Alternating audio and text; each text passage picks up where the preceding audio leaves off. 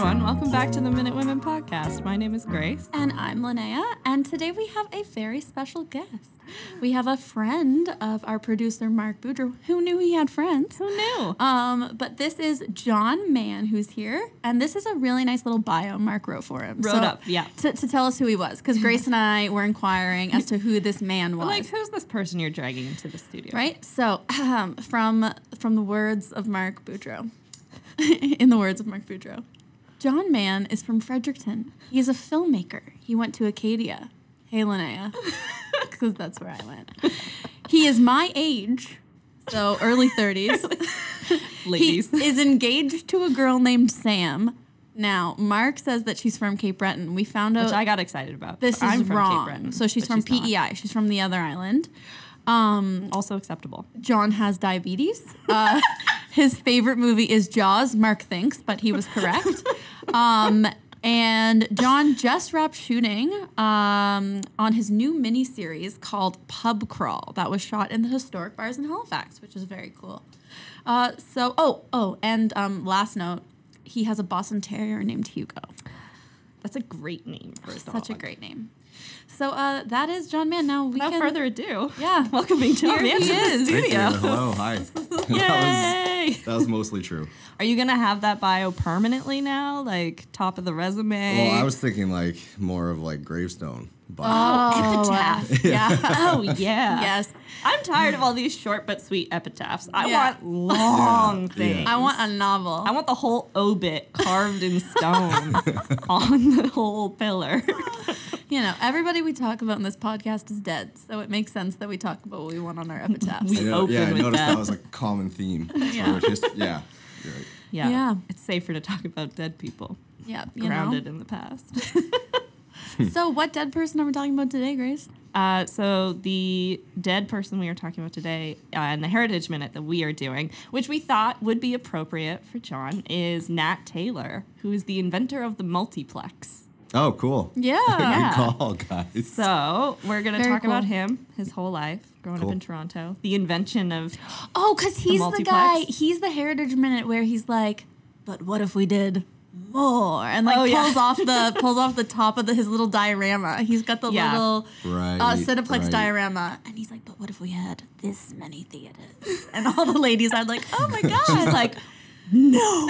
It's like mind-boggling. Like, no. Whoa. I want him to just be like, but wait, there's more. Yeah. And like keeps pulling off a roof and a roof That's and the a SNL roof. version of it. Yeah. And by the end, there's like 48 cinemas all stacked next to each other. He's like, it's gonna be great. There's gonna be more. Can you believe it? And they're like, what? I can't hear you. He seems very passionate in that Heritage Minute. Yeah, and he's a cool guy. We're gonna like talk about his invention of the multiplex. It's more of an innovation, I think. Okay. I think adding a wall in a room is not an invention, but so we'll talk about his innovation of the multiplex, but then also just like his wider contributions to Canadian cinema, because he's actually like a huge proponent of Canada having its own cinema industry. Cool. So previously to that, you would have like American films who would distribute their movies, and then Canada would kind of like, after the American distribution, they'd be like a secondary market for all of those film reels. Yeah. But he's like, but what if we had like our own born and bred cinema scene? What if? So we're going to talk all about that as Sweet. well. Cool. So Nat Taylor was born in 1906 to a Jewish family living in Toronto, Ontario. Mm-hmm. He had 4 siblings: Fanny, Maish, Ida, and Sylvia. One more time. Fanny, Maish, Ida, and Sylvia. Very nice. Which of those is your favorite? Are those? Mine is Maish. Okay. I just want to say that Nat is also like, I think of that as a girl. Like, are those all girls or are those all boys? Those are all girls, I'm pretty sure. Maish. Who's to say? Because it's not a name. But Nat, I think his name must be Nathaniel, but maybe it's just Nat. Because he doesn't go by Nate. Nat's pretty cool. That's cool, That's a cool name. Nat King Cole. Yeah. It reminds me Nat of like Taylor, the only 2. people who partied at Gatsby's would have been named Nat. Oh, yeah. Yeah. And yeah, he like totally looks the part. Like the guy that cast in the Heritage Minute is very similar to what he actually looked like. So like the slick black hair, the mustache. Yeah. Great little guy. From an early age, the young Nat demonstrated a love for film and cinema, following in his father's footsteps, who owned a movie theater. Okay. So his father was originally a tailor, but when he emigrated from Latvia to Canada... isn't his name Nat Taylor? So his last name is Taylor. I wonder if that's like a anglified version of what their Latvian name would have been. I'm saying that as the person who was supposed to research Latvian name this. the Latvian word for Taylor? Maybe. I don't know. That would make sense. I mean, that's the origin of a lot of last names. That's like my my last back. name is Swinnermer, which directly goes back to like Swinehammer. It's like the dude who killed the pigs. Oh. How Not joking. have you not told me this before? How have we been friends for so German. long? It's like a super German name. It's like Schweinhammer. It's like a German word too, where they like compound a bunch of words to have a very specific emotion detail. Yeah. It's like he's the man who kills swines with hammers. I'm basically like a Thor who kills pigs. I mean, I'm sure Thor killed a bunch of pigs. Maybe. But when his father immigrated from Latvia, there's a lot of like discrimination into what professions you can enter into. But film was this really acceptable place for Jewish people to find work. Okay. So like the wider community thinks it's okay for Jewish people to work in cinema. Because cinema is not like prestigious at this time. It's kind of like weird. Okay. You know, I'm doing a lot of finger motions right now, which cannot be translated via audio. It's translating to me, though. I'm understanding. I hope John is understanding. Maybe not. I get it. So Jewish people played a major role in creating the film industry in Hollywood during the first half of the 20th century. Metro-Goldwyn-Mayer, 20th Century Fox, Columbia Pictures, Paramount Pictures, Universal Pictures, and Warner Bros. Were all led by Jewish people. Can I hop in for a second? Yeah. Mayor? Mayor, yeah. The second M in MGM, St. John, New Brunswick. Is he from St. John's, New Brunswick? He is. St. John. Oh, St. John, sorry. Oh, God. Sorry, New Brunswick. What a faux pas. What a faux pas. Really Yeah, interesting. really. So a lot of these Jewish people were immigrants or the children of immigrants from Germany and Eastern Europe. So in his book, An Empire of Their Own, Neil Gabler wrote that in the movie industry, there were, quote, none of the impediments imposed by loftier professions and more entrenched businesses to keep Jews and other undesirables out.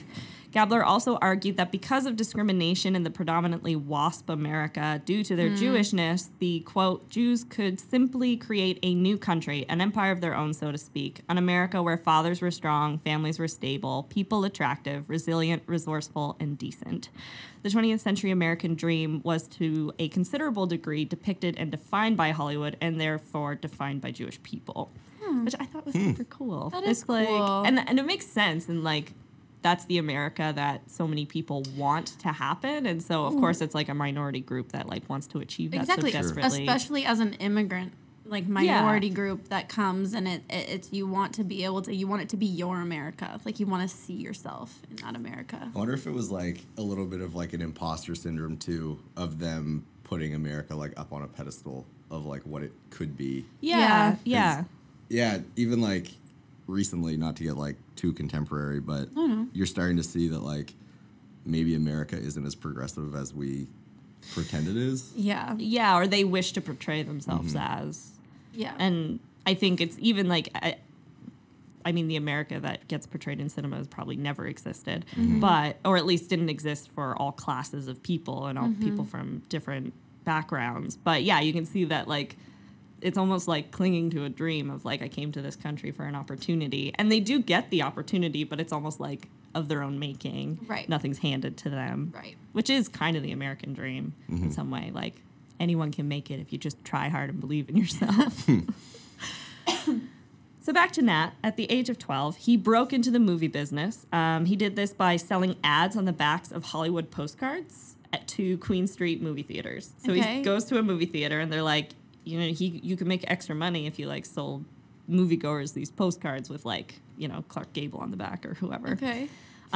He would sell them for 1,000 for $3. Oh my God. Which, I mean, I don't know what the currency exchange is. It just sounds crazy. You can buy 1,000 of anything for $3. It's just, that's so many postcards. In 1923, at the age of 17, Nat entered university to pursue a law degree from Osgoode Hall at Toronto University. At the same time, he began managing and operating the Monarch Theater on College Street, which was financed for him by his father. So his father has like a small like franchise of theaters, and he's like, "Here you go, son, run this theater for me." And Dad's he's like, helping "Sure, him out. Daddy."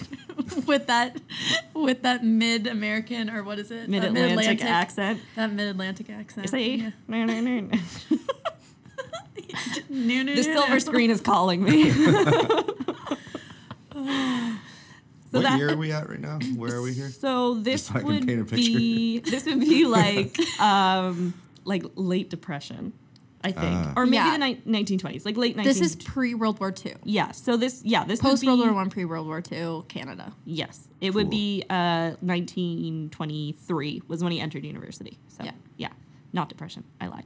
Okay. I'm bad at math. I was doing the numbers in my head. Didn't work out. This is not a math This is not a podcast. math podcast. So his experiment with the Monarch Theater fails after a few months. okay. He's bad at running a theater, apparently. Good. Go back to law school. So he goes back to law school.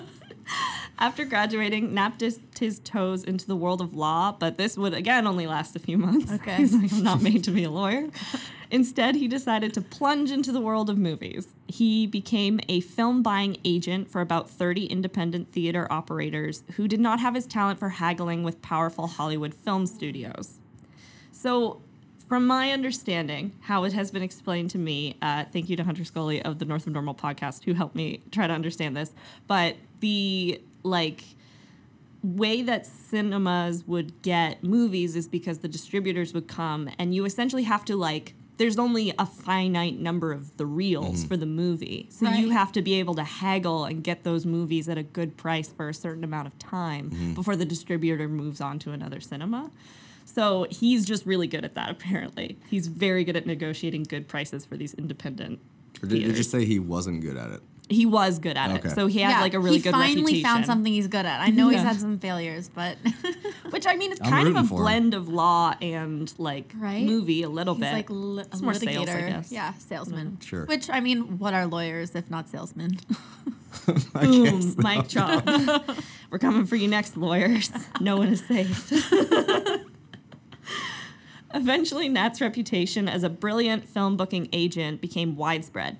In 1934, Nat formed 20th Century Theaters, which at its peak operated 72 theaters in Ontario.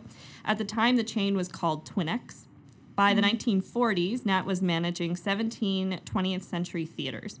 In 1941, the new Odeon Theater chain attempted to recruit him as its first general manager, but Nat walked away from the offer and instead took a job with their new, smaller rival, Famous Players Film Company. Nat began operating their 25 theaters as well as the 17 20th Century Theaters, and he also bought interest in Famous Players Company. I just had no idea that people were going to so many movies, that there were so many theaters then. It was like there's no TVs. Yeah. So it was I like guess. the entertainment. It's crazy too. Like Famous Players I think just closed Really? because of COVID. Like it Oh, was like wow. they still had like a ton of theaters in the States. Oh, that's Wow. crazy. Yeah. Oh, that's kind of heartbreaking. Yeah.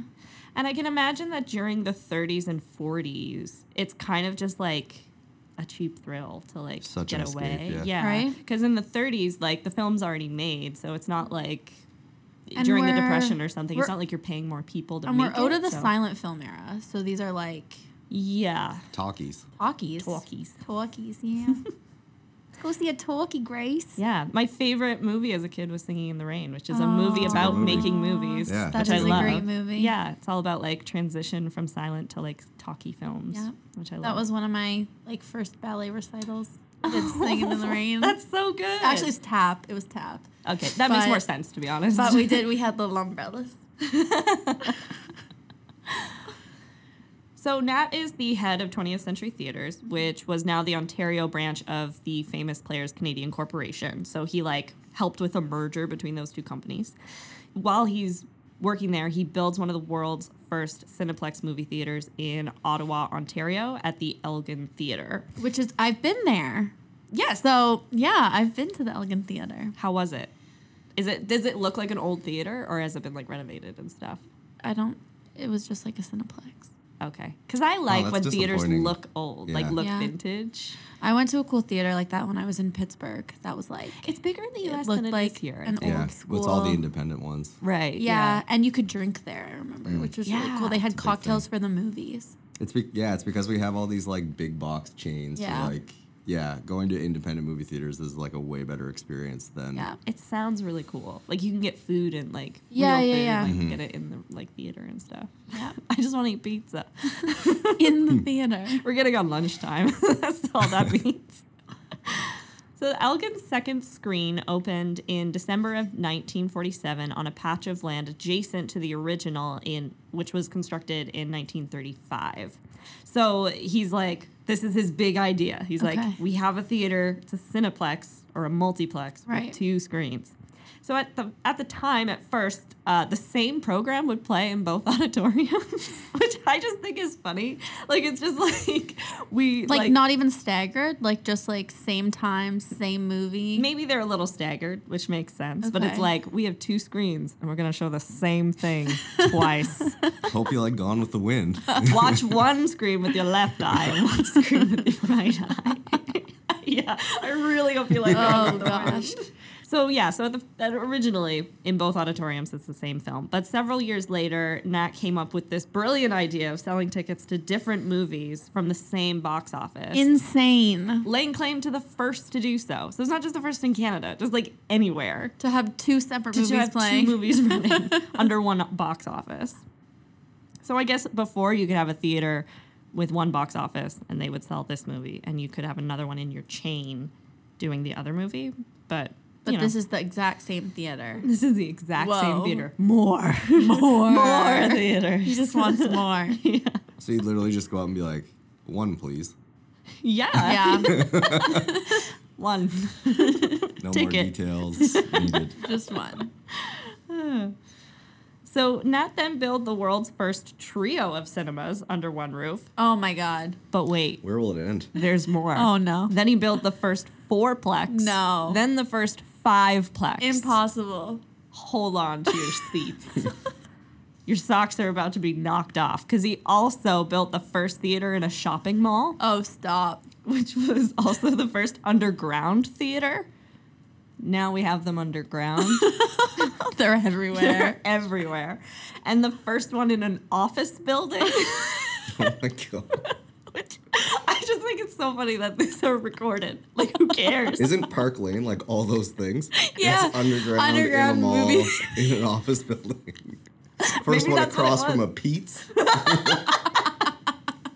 Yeah, I want them to keep track of First all one on a these. south-facing street. Like, The first theater that began construction on May 15th. Yeah, it's getting like really niche. He has all of these self-made awards on the wall. Like, yeah. first He's the 2. one, these are recorded because he recorded them. Like, First cinema with an odd number of seats. He's a real innovator. so where does he go from there? Well, he's not done with firsts because he builds. This one is actually kind of cool. He builds the first theater outlet in Canada that was dedicated to art and foreign films, which was done with the assistance and like in dedication of his wife Yvonne. So his wife Yvonne is basically like his business partner. Okay. And she's more influenced on like the cinema side of things, so the production of movies, Oh, not so very much cool. like the construction of movie theaters. So he's in love. He's in I love. missed that bit. Yeah. That's good. And then he started building Toronto International Studios, which is now Canada's largest movie lot, in the late 1950s. I'm gonna ask, and this might be a really dumb question, but Toronto International Film Lot, is that like related in any way to like TIFF, the Toronto International Film Festival? Like, did that come out of that creation? I have no idea. That's an interesting question. I don't know. I don't know either. Okay. Um, I'm not supposed I to have know. a feeling that Nat had something to do with TIFF. probably. I'm Let's throw not that out here there. to know things. I'm here to learn things, Grace. So like, So I don't remember the name specifically, but it will come up later. Is that Nat has a huge participation in like cinema publications. So he Okay. runs like Canada's like Film Digest, basically. So it seems like that's something Yeah. that he would have a foot in. Right, which is like the beginning of like reviews and critiques of cinema from a Canadian perspective. Yeah. So it wouldn't surprise me if he was involved Right. in TIFF in some way. He also lives to be quite old. Like he lives into the 21st century. Yeah.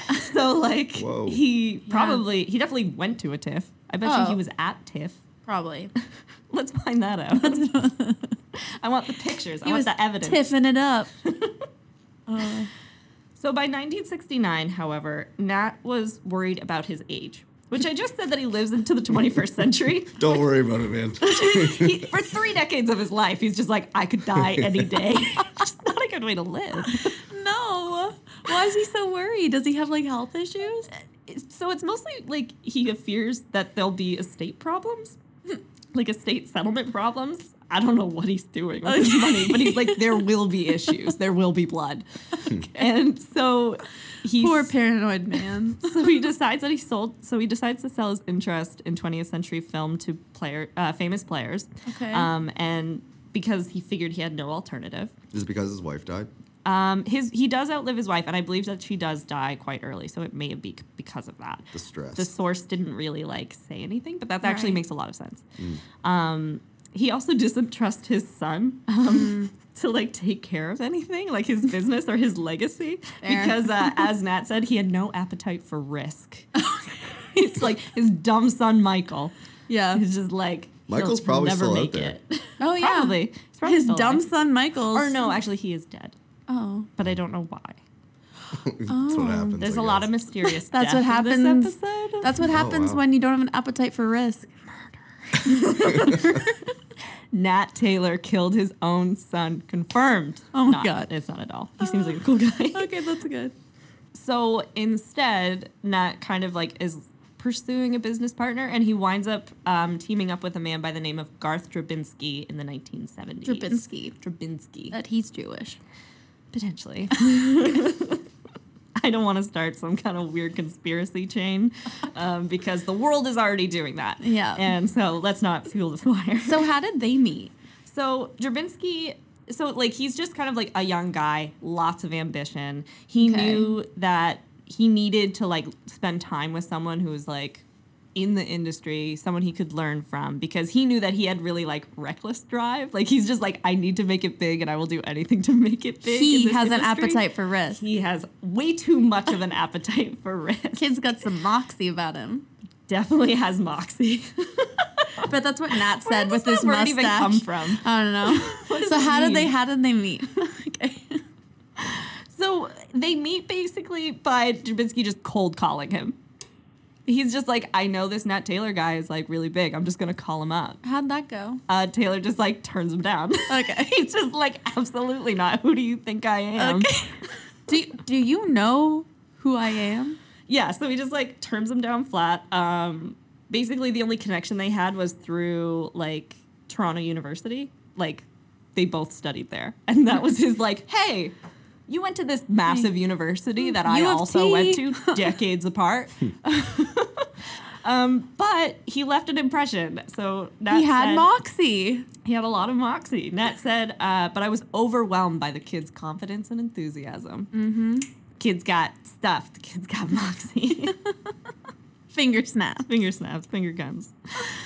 By fateful coincidence, Nat had a seemingly doomed project of his own. His concept for a theater with more than a dozen screens. Oh my God, stop. Which he called the Cinema Complex, or the Cineplex.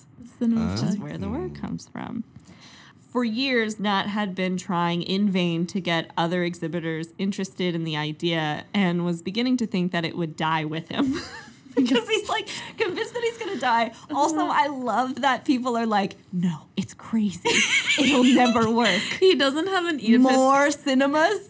He just reminds, like, there's just something about his like complex with having all of these like theaters. It's just like a Greek tragedy. It's Waiting like to happen, Icarus yeah. flying too close to the sun. Like he believes this is all gonna blow up, and everybody else believes Yeah, it. he doesn't have an Oedipus complex. He's got a cinema complex. Exactly. Exactly. So My English professor from grade 10, my English teacher, he would be so proud of that. We talked about Greek tragedies in IB 10. I'm proud of you. So yeah, he's like, he meets Drabinsky at this like crossroad in his career where he's like, Yeah. no one will let me build 12 cinemas in one building. And so Drabinsky, who like just exudes this like energy and a powerful sense of like self-destiny, and Nat is just like rejuvenated and mesmerized by this kid who cold calls him. After he was like, no kid, go away. And he's just like, this is the guy who's going to inherit my legacy. This dude right Stop. here, the man. Now, do you know Wow. that name? Dabrinsky? Yeah. Is that a name in No, Canadian I don't cinema? know. So I'm curious to see where this goes. I don't know. Could we do a year check-in here? Oh, yeah. What year is it? So we are in the 70s now. So we've like progressed groovy. through his life, his career. It's groovy. He's grown out his hair. over. He now looks like Christian Bale in American Hustle. Just like that's him now. And a little bit of Lennon. I picture him having some Lennon glasses, you Yeah, know? I can see that. So Nat said Garth was young and impulsive and didn't know a thing about the business, but he's also the brightest, most exciting person to come along in decades. Wow. What a... Now That's that's a a bio. resume. That's a bio. That's what Mark should have introduced to us. The most brilliant thing to come around in decades. So Nat started Drabinsky off modestly, putting him in charge of his own publication, a trade journal called Canadian Film Digest. Oh. As they Baby were steps. baby You steps. can't start opening cinemas yet, kid. I can't trust you with any more than 3 He's cinemas still at in print. once. Yeah. 3 theaters at most. And then we'll work you up to the big leagues. As they work together, Drabinsky says, I sucked Taylor's brain dry of every idea he had about the movie business. They both seem equally enamored with one They another. seem Is the insane. wife dead at this point? Yes. Yeah. Yeah. Yvonne's dead. There's nothing holding him back. In particular, Taylor taught him about the crucial areas of booking movies and how to raise money. And with that as a base, Drabinsky went off on his own in 1975 to practice law and then produce a string of theatrical shows and movies. But the two men began working together again in 1978 when they founded Cineplex. Soon after, Nat and Drabinsky launched Pan-Canadian Film Distributors, which is now the country's leading independent film distributor.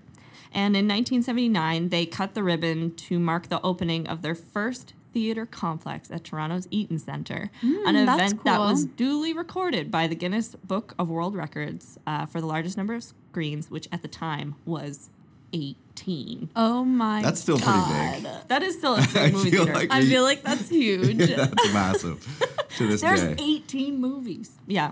So, like, this is what Nat Taylor is largely remembered for, his invention or innovation of the Cineplex. Right. However, his contribution to Canadian cinema on the production side is also, like, prolific. So, essentially, there's, like, no filmmaking industry in Canada in the 1950s, like, late 1950s. It had almost been 2 decades since the National Film Board, with its emphasis on animation, shorts, and documentary, had just taken over Canadian film production. And there had not been a sustained attempt at creating an Ontario feature film industry since the mid-1920s.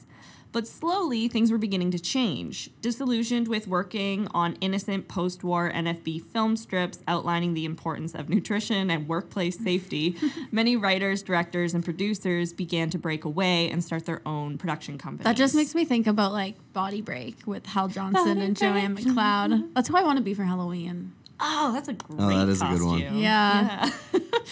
But yeah, so because there was like, it's true, like Canadian cinema, you think of it, and it's so many like of those commercial documentary type things. Yeah. I mean, like Heritage Minutes, for instance, is Right. something, and Body Break and those Concerned Children's Advertisers ones, like the TV Yeah. that's Oh, like, yeah. get that cat off my head. And then, Don't you put it in your mouth? yeah, don't you put it in your mouth. House Hippo. House Oh, the House Hippo, Hippo. yeah. That's my favorite. Yeah, that's excellent. Yeah, and this is before the tax credit. So Right. there's just like no international interest in filming Yeah. in Canada yet. Because that's always such a hot topic at home in Lunenburg, like the Right. tax credit, when like how things are going with that, like filming and production. Yeah, because I'm sure it brings a It's lot of coming business back. to It brings a Lunenburg. lot of business. Lunenburg has done a lot of movies, a lot of film stuff. My movie. Your movie that you have accredited. Yes. What was that? Yes. Oh, the Halifax Explosion movie, the Shattered City movie. I was like 9. Yeah, I was gonna say that was a while ago. I was a girl. I was girl number 3. Ooh. Good number. Yeah, I didn't die in the explosion. I died in the snowstorm the next day. Yeah, that's where I met my That's where they demise. get Yeah. That's what nobody's talking about. The storm after the storm. Yeah. So, although these new companies continued to focus on documentaries and industrial shorts, this shift towards autonomy left many feeling bold enough to consider breaking the staid traditions of NFB filmmaking. So they're like getting creative. Okay. Building upon This is where people like you come in, John. this is the Cut story two. about John. This story ends with John. So building upon the wealth of experience they had gained at the film board, the directors and writers behind these production companies had just began to consider the possibilities of dramatic filmmaking when they were beaten to the punch. So in October of 1957, a 24-year-old by the name of Sidney J. Fury announced that he had completed his first feature film, Oh, God. which I love. You like Sidney. you enter with "It's done." Yeah. It's like, it's finished. I made it in my backyard. It needs no At improvements. 24. This is not here for criticism. It's done. Yeah, this is constructive criticism. No, thank you. This is a finished work. The bold-faced confidence of a 24-year-old. Oh my. So it's originally slated as a CBC drama, and it's called A Dangerous Age. Okay. And it was already guy. in the can before many knew Fury was even trying to make a film. Okay. So it's a coming-of-age story with a few flashes of melodrama. Classic. A Dangerous Age is surprisingly thoughtful and well acted. David and Nancy, played by Ben Piazza and Ann Pearson, are teenage lovers desperate to tie the knot. One day, David sneaks Nancy out of her boarding school to get a marriage license at the local courthouse. They are told they must file a statement of intent and return the next day. So the young lovers find themselves clashing with the rules of adult society and their own marital expectations. Their second trip to the courthouse is cut short when Nancy is arrested for truancy, which I didn't know you could get arrested for. Okay. You're late. Cuffs. Upon her release, Like late to go back to the boarding school? I think the boarding school is like, she's gone. Arrest her. Arrest her instead of like bring her back. Yeah.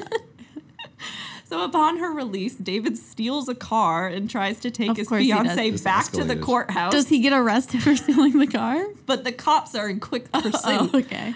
When the pair is eventually caught, they realize that they aren't ready to face the reality of love in an adult world.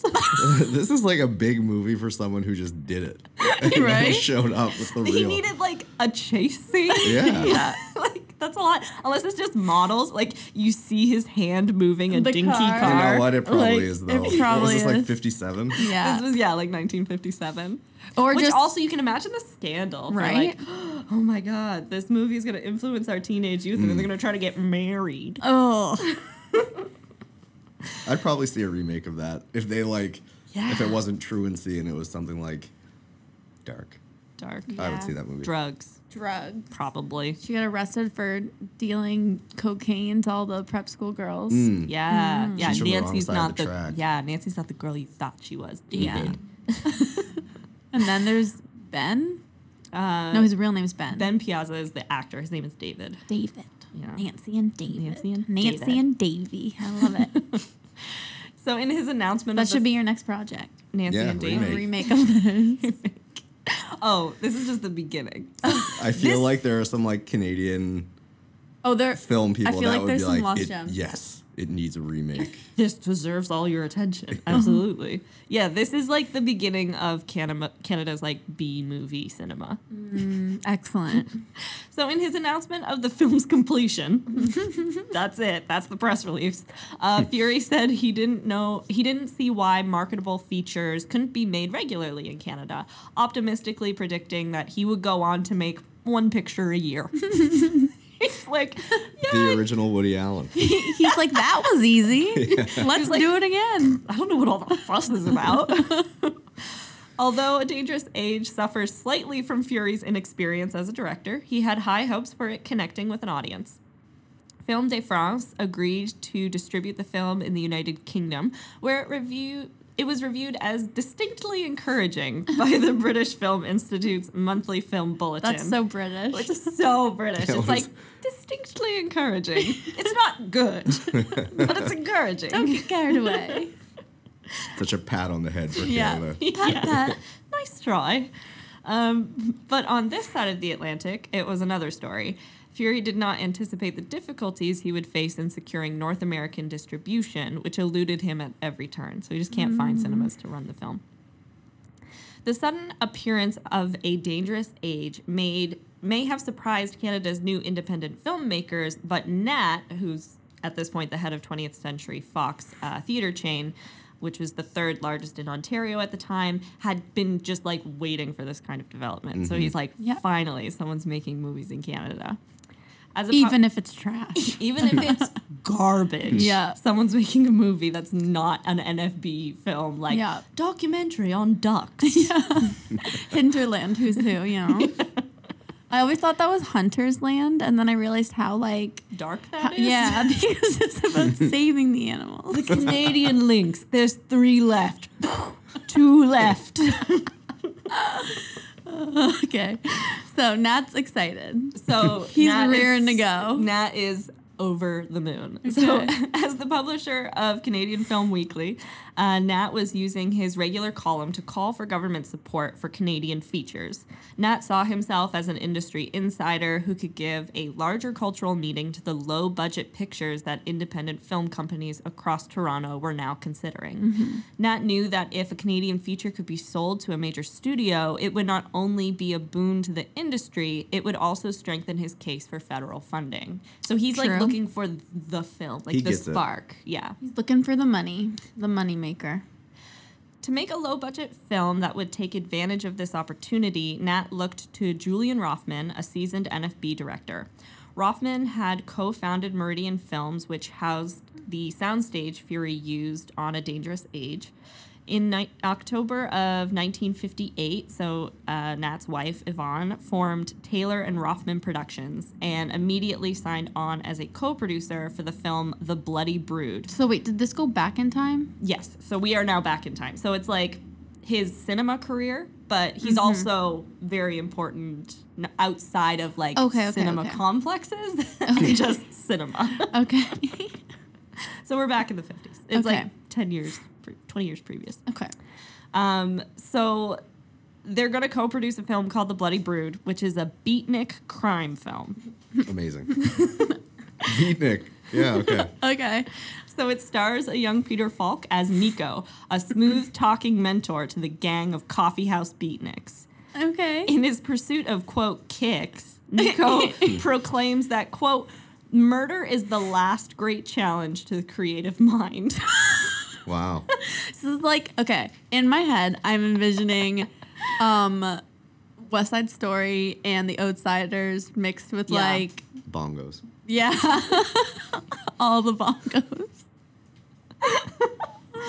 All the snaps. I'm so happy you said that because when an unsuspecting messenger boy drops by his wild bongo party... Oh, no. Bongo party. You knew.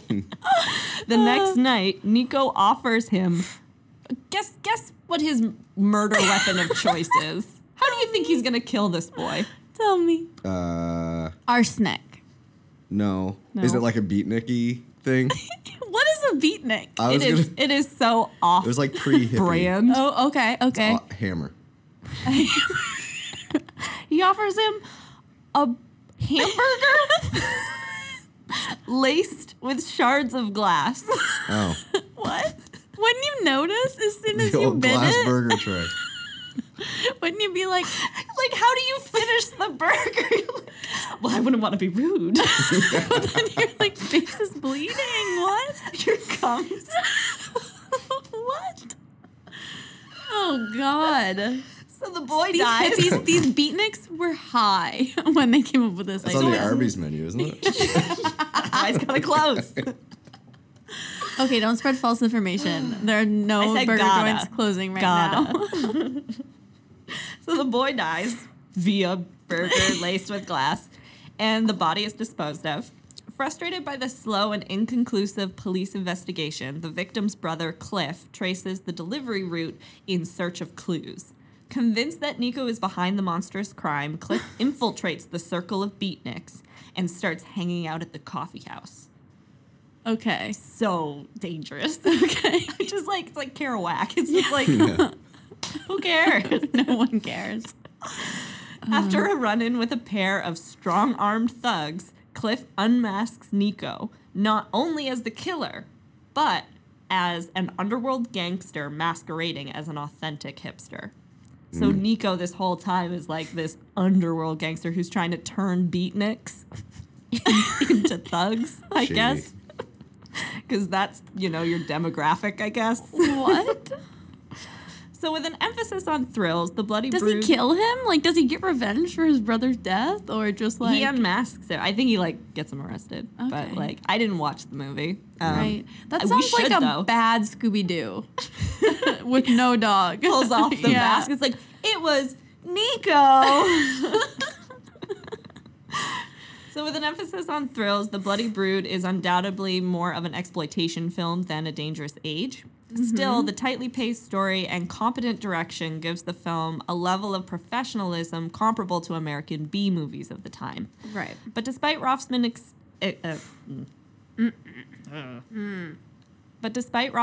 experience, The Bloody Brood is still rough around the edges and falls victim to budgetary constraints.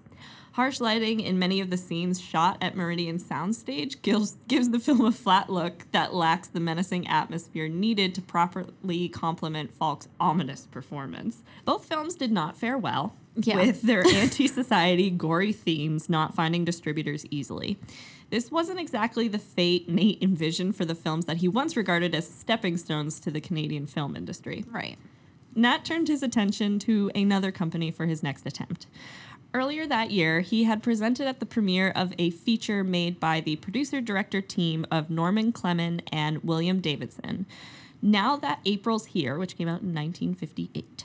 Despite its obvious Canadian content, which combined 3 Morley Callahan-penned dramatic shorts, the film had only received mixed reviews. But Nat recognized Clemens and Davidson's talent, and in the fall of 1959, convinced them to try a movie in the same vein as Fury and Rothman's films by committing half of the financing. So he really wants it to be a horror film, which I'm Okay. also not sure. Yeah, That that's doesn't seem to interesting. be getting much traction. Yeah, I don't know if it's just kind of today where it's it's a seasonal film, it's going to get money, Right. it's going to draw people in, but also seems like the hardest to get federal funding for. Yeah. I'm not sure exactly why it has to be a horror film. But the result was called The Ivy League Killers. Okay. Wonder what that one's about. So, it centers on a tense conflict between spoiled rich college kid Andy and a leather jacket motorcycle gang known as the Black Diamonds. Okay. The film was plagued by problems from the beginning. Yeah. Shocker. Nat's funding fell through, and Clement and Davidson were forced to shop an unfinished version to American distributors for the completion of the funds. Allied artist competitor American International Pictures was interested but refused to advance them any money. Eventually, the picture was finished with the help of private investors at a budget of half of what Fury's film had cost. Okay. But by this time, the only buyer was American television, and it was 5 more years before the Ivy League Killers finally lit up a Canadian theater screen under a new title, The Fast Ones. Okay. The film's failure to That's garner... a cool title. That is a cool Fast title. Ones. It's like the prequel to The Fast and the The Furious. The fast ones. They're just fast. They're Yeah. not furious yet. Yeah, they are only fast. They just constantly going fast, but there's no conflict. Yeah. There's nothing to get angry about. It's just Ricky Bobby. He just wants to go fast. Sonic, gotta go fast. Oh. The film's failure to garner studio attention meant that a breakthrough picture was yet to be made. After The Bloody Brood, Taylor Rothman Productions announced several different projects, ranging from a series of films based on the works of Canadian literary figures to Cry of the Unborn, a potentially lurid expose of the baby adoption racket. Okay. So it's like an expose series. Yeah. What a racket. What a racket. People are just like hungry for babies. And Oh, so God. there's just a baby adoption racket. That's, What was it? The Unborn Cry? The Cry of the Unborn. Oh, It's a good title. Yeah. But it's gripping. Yeah. It's gripping. I want to watch it. Yeah. But do I? However, it was the Bloody Brood's unexpected difficulties with the censors that really determined its next project.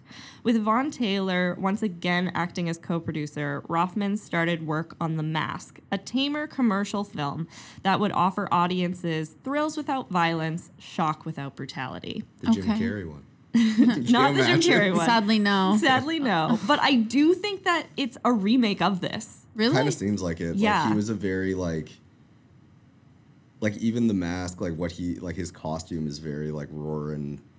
Yeah, Yeah. the yellow suit. Yeah. And the, yeah. Checkered tie and like the big flower in his big feather in those hats. Yeah. Yeah, I don't I know I've seen The Mask like forever ago, that like the Jim Carrey version. I don't, it's like a cursed mask that he wears and he can do any, like He like he turns becomes into like the guy, right? like a cartoon almost version of himself. Right. And it's like all his fears go out the window and he's like Right. confident and Yeah, so this is like kind of like that, except it leans more horror, I guess. So it's shot partially in 3D. Oh. So That's fancy. yeah. Like the red and blue glasses? Wow. Yeah. So The Mask is a thinly veiled drug parable about Dr. Barnes, a psychiatrist who finds himself in an eerie Freudian dream world where he puts on an ancient Indian ritual mask. As he continues to experiment You're with the like, mask, I'm with you. he's like, I'm there. yep, proceed. As he continues to experiment with the mask to explore his own subconscious desires, the doctor's grip on sanity is tested until he finds himself inexplicably attacking his receptionist. I think this is definitely the Jim Carrey is a remake of this, yeah. Attacking Because his he receptionist. doesn't remember crimes he commits. Yeah, and it's like, I mean, this one, like they say, it's like thinly veiled to talk about, like, this is why you don't do drugs, kids. Yeah. Is that, like, you do stuff and you don't remember doing it, but you're still responsible for them. Like, nah, nah, nah. Boring, boring, boring. Drugs are bad. A marked improvement on The Bloody Brood. The Okay. Mask That's good. easily succeeds with a unique mix of adult films and a fairground spook house effects. So it's just kind of like, Because of the 3D glasses? yeah, it's very gimmicky. So it's like, because you put the glasses on, it's like fairground spook house. Like they'll To just do throw whatever they things at want, you, yeah. kind of thing, right? It's like the opposite of watching Rocky Horror Picture Show. You're It's not just- throwing things, they're throwing things at you. Yeah. You just get hit with a tomato. Like, what? Some dude pops out from behind. He's like, "This is my cue," just like whiffing stuff at the audience. In an interactive twist, movie patrons were given cardboard cutout magic mystic masks with built-in 3D glasses. No. Whoa. So cool. so they're like designed for this movie. Experience. This is intense. Yeah. This is like a Disney World This is experience a right here. multi-level marketing scheme. what year are we in right now? So this would be early 60s, like 61. Trippy.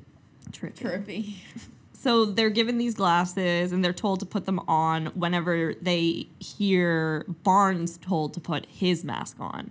So when Barnes is putting the mask on, you also put on the mask. You know what's crazy about how like cyclical like fashion and art is? Yeah. That there was a movie that came out of Japan last year, and they thought it was revolutionary because there was one scene that was 3D, and it's of the main character going into a movie theater putting on 3D glasses, and that's when the audience was supposed to put on their 3D glasses. Oh. And critics in like Japan and like North America were like, How whoa. meta. You Yeah. revolutionized film going. Yeah. Yeah. Yeah. And so it's like crazy to hear How about this? Yeah, and I remember going to see Spy Kids Oh, 3D. and Shark Boy and Lava Girl. Shark Boy and Lava Yeah. Girl. And, like, those were movies where they very specifically tell you to put them on at a certain point in the film. Like, not the whole movie is shot in 3D. It was like, put on your glasses. Yeah, it was just like, I have... We could only afford 9 minutes. yeah, 3D, yeah.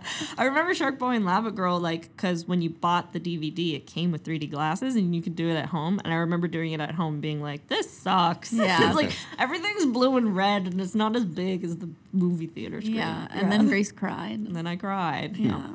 But when they came out with like the polarized ones, like the black 3D Yeah. glasses, Oh, yeah. I remember thinking like, we are in the future. Every movie is going to be 3D Mm-hmm. Well, from now on. yeah, and I remember being like a kid and coming into Halifax as like a special trip over March break with my mom and going to the theater in Bears Lake and seeing an IMAX movie, and they were all documentaries. They weren't Yeah. like real movies, and you put on the 3D glasses, and it was just like, whoa, so cool. You know what's crazy? To this day, I think the best 3D movie I've ever seen is Jackass 3D. Because it was just like it was like Well, it was one shot of those in like 3D, right? Right, yeah. Oh, okay. It was like definitely the same with like that Spook House kind of thing. It's like it gave them an excuse, like they were doing whatever they wanted anyway. Yeah. Yeah. So then all these like paint explosions were like coming at your face, and like it just gave them They such an played up the excuse. gimmick a lot. Yeah. That's pretty cool. And it was just like I was like, it's the only time that I've like enjoyed a 3D movie. I was like, this More makes than the sense, 2D, yeah. as opposed to like, I don't care if a plane looks like it's flying at my face for 2 seconds. You know what I mean? Yeah. I remember seeing Avatar in 3D, like, Oh, yeah. and I was like, it is amazing. Yeah. So each of the like 3D trip scenes in the movie or sequences were written and designed by a veteran editor and montage designer called Slavko Vorkapik. Okay, that's a name. And like, yeah, that's his thing. So he's not like shy about like hurling fireballs and snakes and sacrificial knives at the audience. Okay. You know. So even though the 3D trend had kind of died out in Hollywood about 5 or 6 years earlier, The Mask was picked up by Warner Brothers and became the first Canadian feature film to be distributed across North America by a major studio.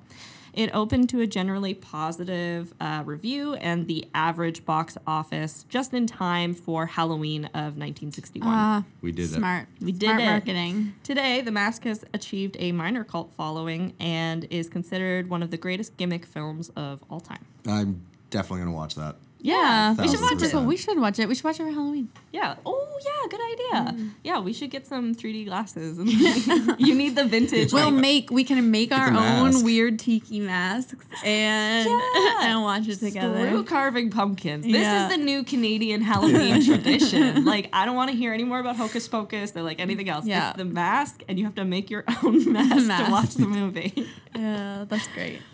So insanity-inducing masks and lethal burgers may not have been much of an initial impression with Canadian audiences or critics, but they didn't go completely unnoticed. A few years after The Mask hit New York City theaters, an NFB-produced English feature made a big impression at the city's 1964 film festival. Initially written off as a failure by Canadian critics, Nobody Waved Goodbye was later reclaimed and hailed as not only the birth of English-Canadian cinema, but also a predecessor to the, quote, loser cinema of Going Down the Road and Paperback Hero. These all sound like such made-up titles.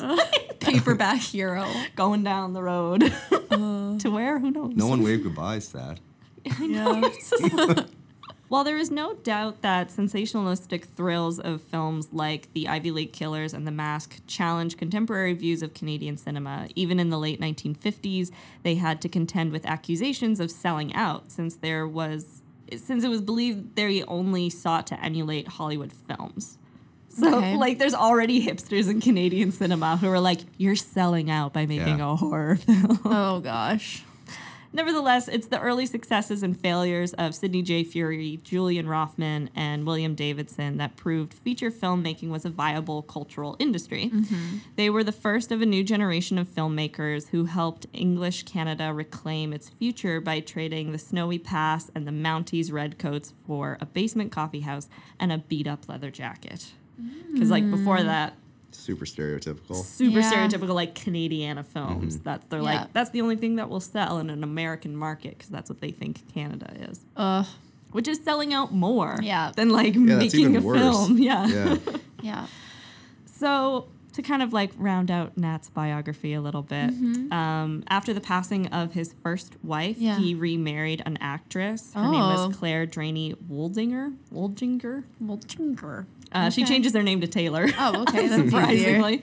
Thank God. In 1968. She was about 10 years younger than Nat, and in her autobiography, she always refers to him as Grandpa Nate, Oh, which God. is Nate? so awful. Or Nat, sorry. Sorry. Grandpa No, you're right. Nat. Thank you. Yeah, That's worse than daddy. That's like a other level. That's super creepy. That's so cringy. And also, it was only 10 years. yeah, that's the other thing is like, that's not even that bad for this podcast. We've had like way Yeah. bigger But age that's gaps. not even bad for like the Today, world. I yeah. think 10 years, I think that's fine. It's not, My yeah. parents are 11 years apart, so I Yeah. mean, like, When you're of a certain age, I think it's fine. Yeah. Like, But yeah, Grandpa when you're both Nate. like consenting adults, it's cool. Nat. Grandpa Nat. Nat. You keep sorry. calling him Nate, I keep calling- Grace. I don't know why. Which- Only in the context of Grandpa. You know what's weird is that, like, it would have been weirder if she called him Grandpa Nate. Out of the blue. Like, She's like, I don't even know his name. He just married. Well, actually, that makes sense because he proposed to her after 6 weeks. Oh, God. So, like, maybe she didn't know his name. Oh, man. No, it's just me mispronouncing it. Oh, man. But he's still not dead at this point. Oh, no. Like, the guy who thought he was going to die is No. still alive. Nope. Okay. This was, like, around the time that he starts thinking, like, I might die. Okay. So, it's interesting that he was still worried about what to do with his fortune, even though he remarried. maybe she's the problem. Yeah. So Yeah. she has a bunch of ex-husbands. So maybe he's just like, I love this woman, but she will kill me in my sleep and Yeah. take everything.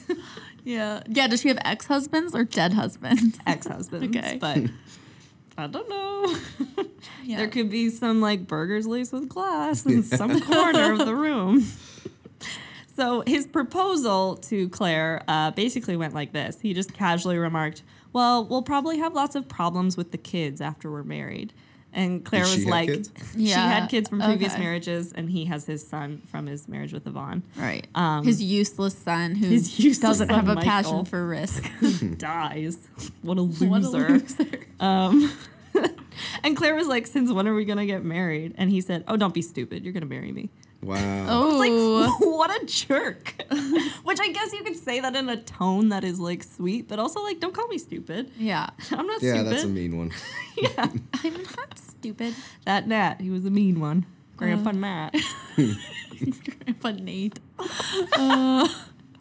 Yeah, the brain is shutting down at the very end.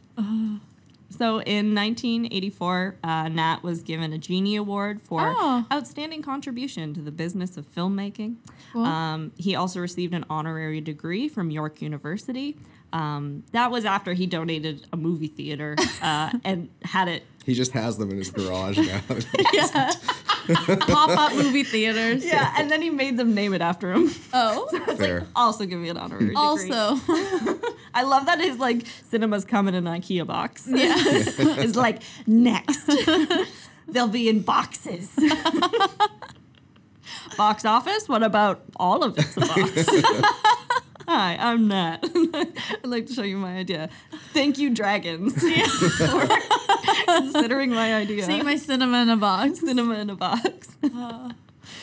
But yeah, so the man who was constantly fearing his death did eventually pass away on March 1st, 2004. Oh, At man. the age of 98. I was a real human. I remember 2004. Yeah. I was like full on in high school in 2004.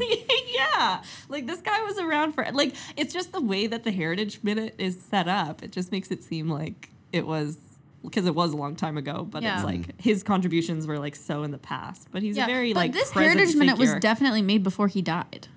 That's Definitely. true. I was, yeah. That's an And we interesting, don't like, see trivia many thing, like that. Yeah. Yeah, no, because we've talked about it a lot where, like, from a public funding standpoint for history, it's a lot easier to make commemorations about people who are dead because then they can't go off and do weird Yeah. things. They can't True, mess up and Yeah. do something terrible that you don't want to have that minute about them, which has kind of happened with the Louis Riel minute. Yeah, little that bit. hasn't So the aged Louis super Riel minute, well. but it's been taken off their Their circulation. You can Yeah. see it on YouTube, but it's taken off the Historic Canada site. Which I don't know if it's because of something he did. Or I more don't think so. The way they I did think the it's the minute, way they did the minute. which is literally them just hanging him. Yeah, Yeah. And they're like, So- we did it. I think. And it's the RCMP, wasn't it? Yeah. Like, Well, it was. Yeah, it It's- was. yeah, a lot police. of layers. it was like in but- front of their mess hall. I heard, like, literally. When Ours- he was hung, he was hanged in the. we He was hung. learned the difference we gotta learn between the difference hung between and those hanged things. in that episode. He was hanged. We don't know if he at was the hung. barracks. So Yeah. at like well, they weren't. I don't know if they were the Royal Canadian Mounted Police yet. They would have They been weren't. Northwest Mounted They Police. were Northwest Mounted Police. But same deal. Yeah. It's pretty bad. Yeah, not great. So, I think there's a reason they took it down. but yeah, that's interesting though because I don't know if there is another one that they're still Was made about the person who's still alive. Yeah, because even Kennewick Ashevix was done after she passed away. After she passed away, there are people like connected to them that are alive. Oh, But yeah, Jacques yeah, yeah. But, Plante like, might have yeah. still been alive. Which one? Jacques Jacques Plante? Plante? No. Really? Jacques He Plante died in, died like, the when he was 70s. like, yeah. Oh, wow. He was Yeah. like 50 when he died. He was young. Really young. He had like It was a heart attack. cancer. Cancer. Yeah. Jackie Robinson, heart attack. Jacques Plante, cancer. Okay. Legends. Legends never die. Oh, wait. Yeah, that's right. They do. Yeah. But briefly speaking of Heritage Minutes, did you know there's a new one coming out? Yes. Super exciting. But That's it cool. looks very similar to Marianne Orr. I'm a little confused. I did look Is she a her flight up. attendant? She is an engineer. So she designs Cool. planes and she That's helps cool. design the Was she Spitfire. a flight attendant? Canada's first flight attendant. Air stewardess. Okay, let's wrap this up. We'll and wrap then this up. We can talk. So of Nat, Drabinski said, he was a father to me, a teacher to me, a friend, and a business partner. He was everything. He used to smoke stogies in his Art Deco office. When you went to see him, you knew you were in the presence of someone special. He had an air of great success about him. He was a remarkable human being. Wow. Oh, that's cool.